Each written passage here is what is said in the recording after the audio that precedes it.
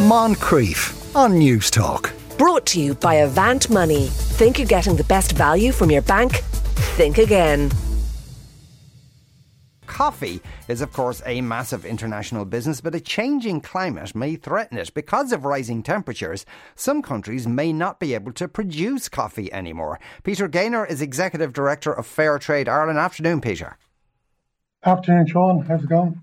What parts of the world are we seeing this kind of change?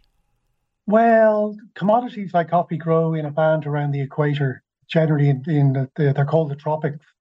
So close to the equator, very hot climates normally, with lots of different microclimates and habitats within that kind of band around the equator.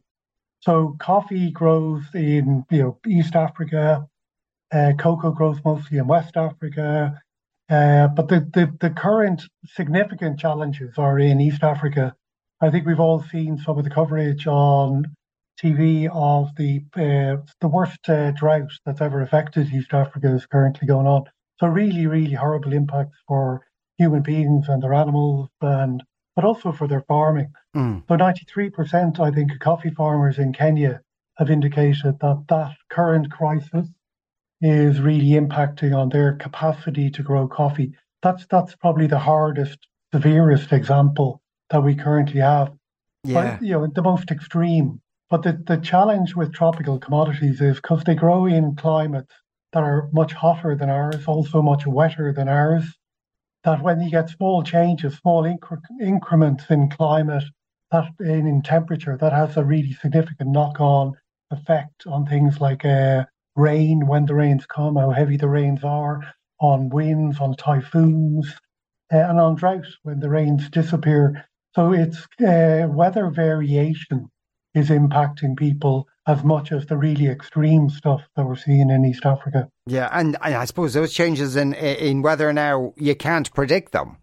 So normally, whether we've seen it in Europe recently in our supermarkets where we haven't been able to get vegetables in the last couple of weeks, which people say will go on for another month or so, because the normal supply chain out of southern Spain and northern Africa was impacted by just a colder climate than normal and slower growth than normal.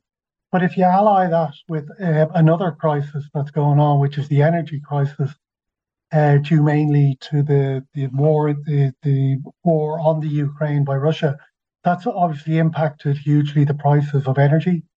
So then people with polytunnels in our part of the world can't actually take up the slack from the colder weather in southern Europe by heating their polytunnels. Someone said that we've moved, like we had a very stable era, not just in terms of climate that went on for a very long time, but in terms of international trade, in terms of the terms of trade, financial things like inflation was low or non-existent. And all of a sudden we've been catapulted into multiple crises and one following another. Yeah. And the big one underpinning them all, and maybe the one we're least able to see, we can see the inflation crisis. We could see the kind of supply chain crisis after COVID when people weren't able to get containers. But climate still, I think, for a lot of us feels like it's remote and distant and at some point in the future. Yeah. And I think what we're increasingly recognizing for small farmers is that it's now. It may not be as extreme as in Kenya, but it's now in that they can't plan. They don't know when the rains are going to come. They don't know when the rains are going to stop.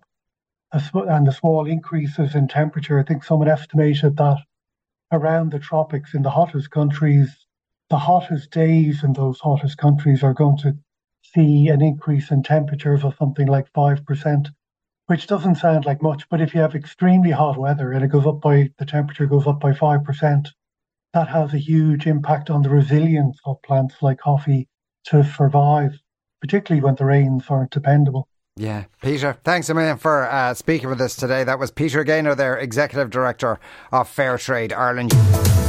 Moncrief. Brought to you by Avant Money. Think you're getting the best value from your bank? Think again. Weekdays at 2 p.m. on News Talk.